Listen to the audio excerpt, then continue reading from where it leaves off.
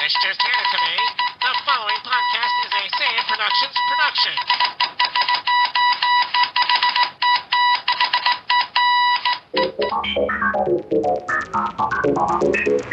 If anything should happen to me, you must go to court.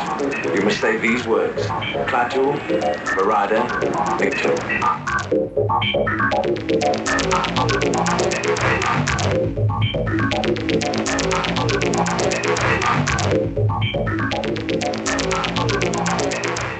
Hello, everybody. Welcome back to our Sci-Fi Watcher Helix special episode of the week, episode number 136.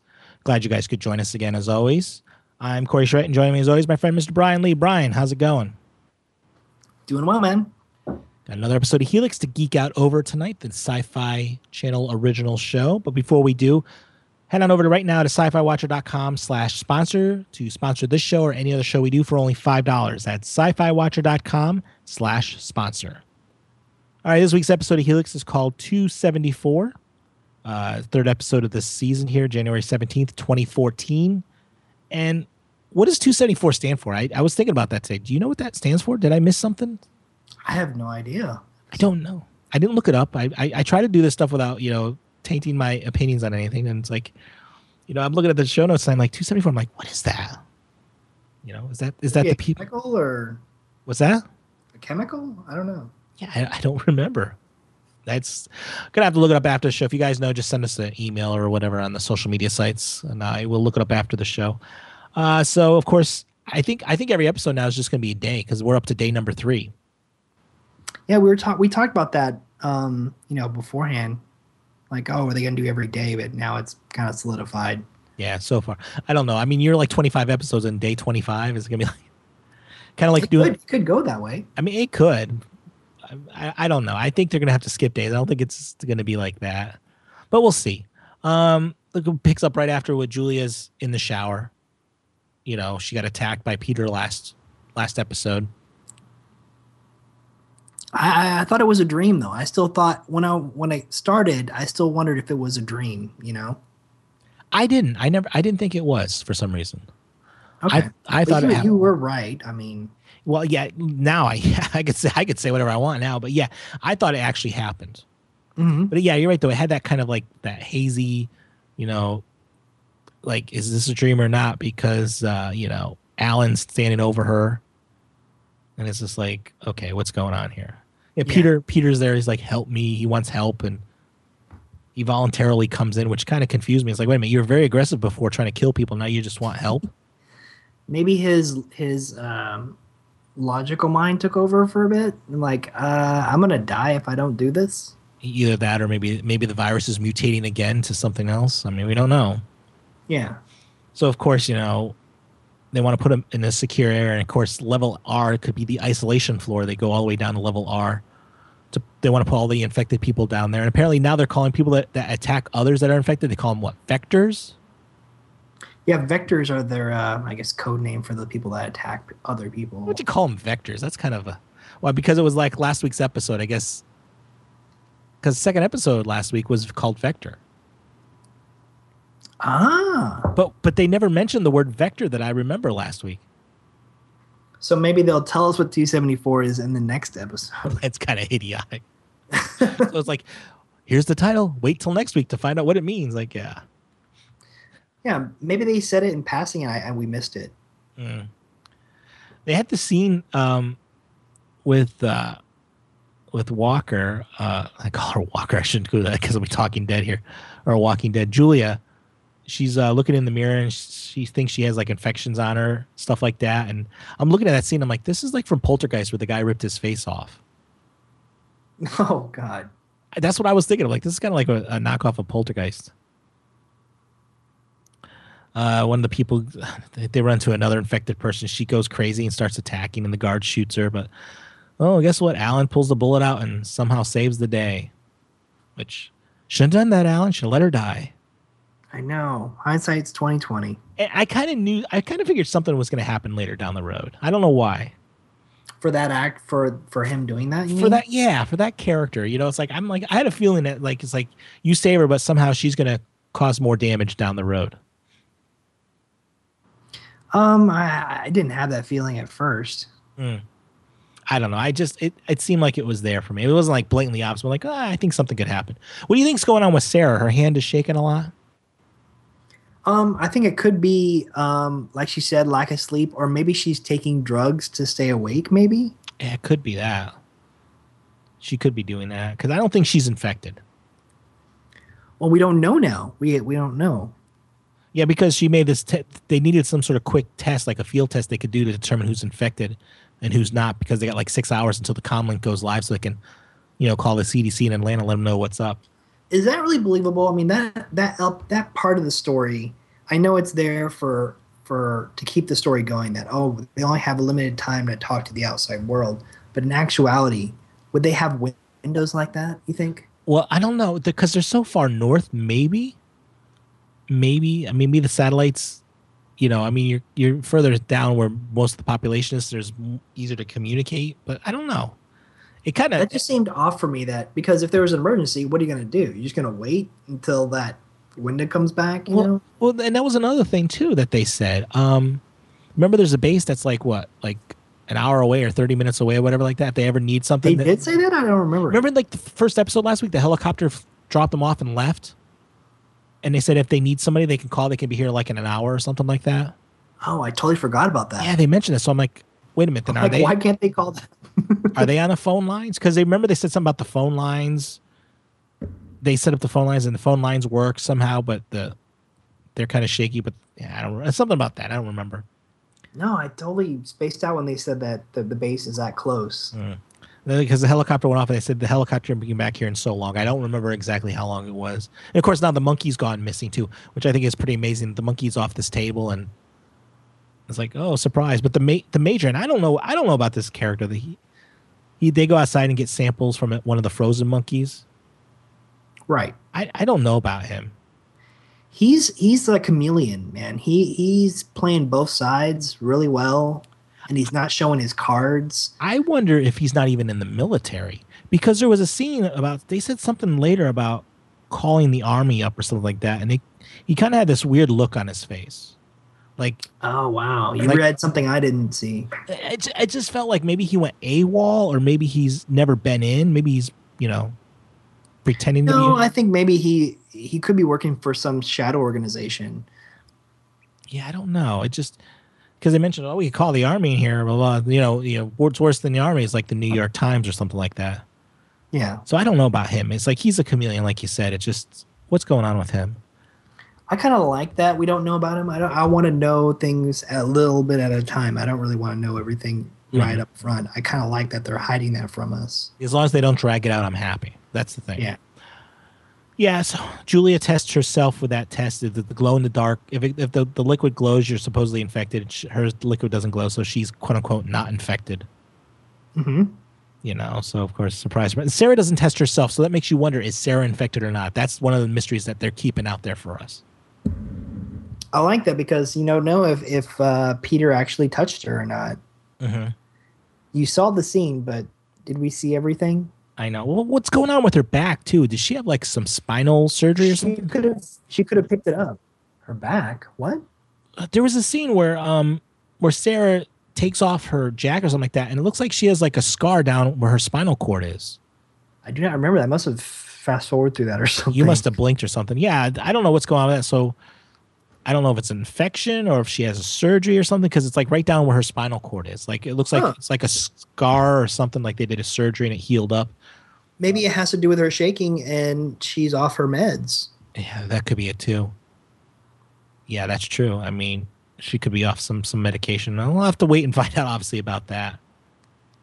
What do you think about the way this episode played out? Did you like this better than the first two?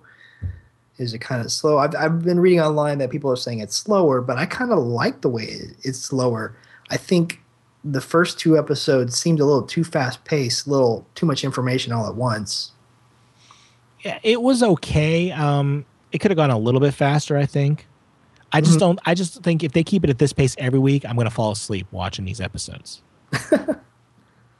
Yeah. I did not like how the people that were downstairs that were locked up and contained, they hear that this infected girl goes out, and they go, they go crazy, bat crazy, and then they want to run for the door. I'm like, any sane person is like, I don't want to go out there. She's out there. I know. You think it was a little too far fetched? It seemed like it was. And then you had the security guy with his gun up in the air and he drops it. Yeah. It's like, oh, really? And they should all be rational people because they're scientists, And I did like the fact that they found that older guy, one of the escapees from that room, one of the 3 escapees. He was trying to axe his way into one of the other guys' rooms. You found out that the guy was working on a cure. Like a shining moment. Yeah. It was like he was working on a cure for everything, for total viral. I like that bit of news about the what they're doing or what they're working on. I thought that was pretty cool, but that means, of course, they have to have smallpox and all these other, diseases there to actually test this out, obviously. With the 75% mortality rate, that's pretty bad. Yeah, that's kind of dangerous. But I thought it was interesting. That on me. But it was kind of nice to see that. It's like, oh, that's kind of cool. I like that. Yeah, you're getting little bits and pieces of what they're really working on there. Mm-hmm. Yeah, that was interesting to get that bit of information there. Yeah, they go down and test everybody, and they find out like 1/3 of the base is quote unquote infected. We don't know. I don't know if that means 1/3 of the base is infected or they're not infected after we find out later in the road. But yeah, like 43 people are infected as of now. They got the glow in the dark results. Yeah, that was a really cool reveal at the end there. Mm-hmm. It's a perfect jumping off point to the next episode. Yeah, it really is. So that was a plus for this episode. Mm-hmm. Do you think what percentage you think of the people down there are really infected and not? I bet you none of them are infected. I bet you the people with the green results are probably not infected. Maybe it's the other way around. Maybe it's a 180 because remember at the end, Julia realizes the test doesn't work or something like that because Julia is infected, but her test is still showing clear. And she tries. They kind of rushed it. They didn't do their due diligence. Oh, well, they only had like 6 hours to try to come up with something. Yeah. That was the thing. That's all on that doctor, man. He rushed everything. Mm-hmm. And then the whole blowing up the satellite thing. It felt like a horror movie. Just as she makes a call up to the top. Guess what? Click, done. I like that kind of stuff, though. It builds tension. It does. It's a good way to end it, though. It's like, oh, God. Now they're totally cut off. What do you think his role then is? Do you think he doesn't want other people getting in there? That's why he did that? Or does he want it to mutate? Does he want to see where this goes? I don't know. Like you say, he's the army guy. It's the major that did it. Yeah, it's the major that did that. But why? I mean, what's his purpose? He feels like you said, he's a chameleon.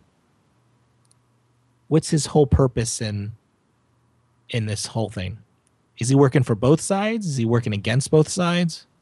I guess we'll know more when we see Jerry Ryan when she shows up. I know. Well, that's the thing too. Yeah, if you look at the guest stars coming up, Jerry Ryan, and like we're 3 episodes in, she hasn't shown up yet, so she'll show up somewhere. I don't know. We still don't know about the director of that place. His eyes, Yeah, I totally forgot about that. It's a good thing we haven't seen his Riddick eyes. Yeah, he must have paid a little extra for that. Yeah, but yeah, it's interesting. I'm still into it. It's moving at a good pace. Yeah, I'm way into it. I just don't want to have the like Lost or other shows where it's just like we're gonna have like filler episodes to get to something exciting. No, I mean so far everything that's happened is exciting. And I think the fact that we have a lot of different storylines going on at once kind of helps it too. Mm-hmm. It's not like you have 1 or 2 storylines and you're just stretching one out this week and nothing's gonna happen. Yeah, but it's interesting. I mean, it's kind of almost. As I watched the episode, I was thinking it's kind of reminding me of like 24, except every episode's a day. So you could put a lot more. That's a good way of looking at it. Because 24, every episode was an hour, which is a lot harder to do. But they, in an hour they do in a whole day, which I think is kind of interesting to see. I never thought about that. Yeah, but see, they were always constantly looking at the clock in 24. Here, you don't know the passage of time. No. Besides, I mean, you can't tell the passage of time when you're down in a bunker. And even on the surface, you kind of really can't either. Oh, yeah. they're up that far north. I mean, the sun could be out. Doesn't mean it's day or night. It could be either or. Yeah. So yeah, it's a good episode. I enjoyed it. I can't wait to see next week's to see what goes on. Did they say that the next episode's online or no? I didn't see anything about that. I haven't even gotten to look. And was that a gag when they said the third episode was available like last week? I looked on Wikipedia because I always keep trying to, because people update the information on Wikipedia for the episode titles when they're coming out, so I can keep it on our schedule. And they did put that it was on Hulu Plus right away last week. Oh, that's what it is. Yeah, so I ain't spending money on Hulu Plus to watch it like 6 days ahead of time. If it was available for us other ways, oh yeah, we'd record it ahead of time and get it out there as soon as possible. But yeah, I'm not going to spend the $7-8 a month to watch it early. Me either. So that's our thoughts on this week's Helix episode. I got a couple comments last week we put out there over on Google Plus. My friend Panda Corleone said he enjoyed it. He hopes they keep developing it and sticking with it. And Ghislaine Savage, sorry I keep saying that name wrong. So he's probably cringing every time. And he says, and so it begins. I found it quite good, the two parts of the pilot of Helix. It leads to some questions like, will it stay as good as whatever? But we had 90 minutes to meet and feel close to the characters. It's enough to decide if we find the cast good or not. We'll have time to understand there is a real danger and a real mystery. The rhythm of the two parts is intense, but it's not rushed. Such a story needs to slow down action to give real tension, a real sense of danger, to fix an atmosphere. In Helix, this is a strong point. The series is not totally terrifying at that, but it is already creepy, and the choice of the music helps a lot.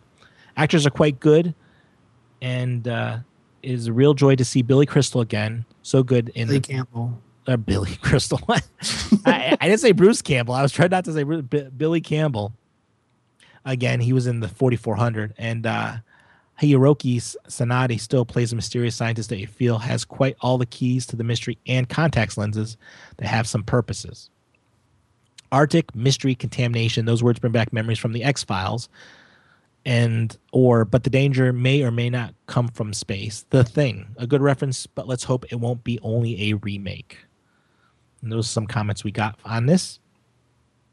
Join us for our upcoming episodes. Of course, Space Dandy comes out, and we will have a review on that on Sunday. And on Thursday, our traditional Red Dwarf episode. This week, Back to Earth. We will be talking about that series of adventures.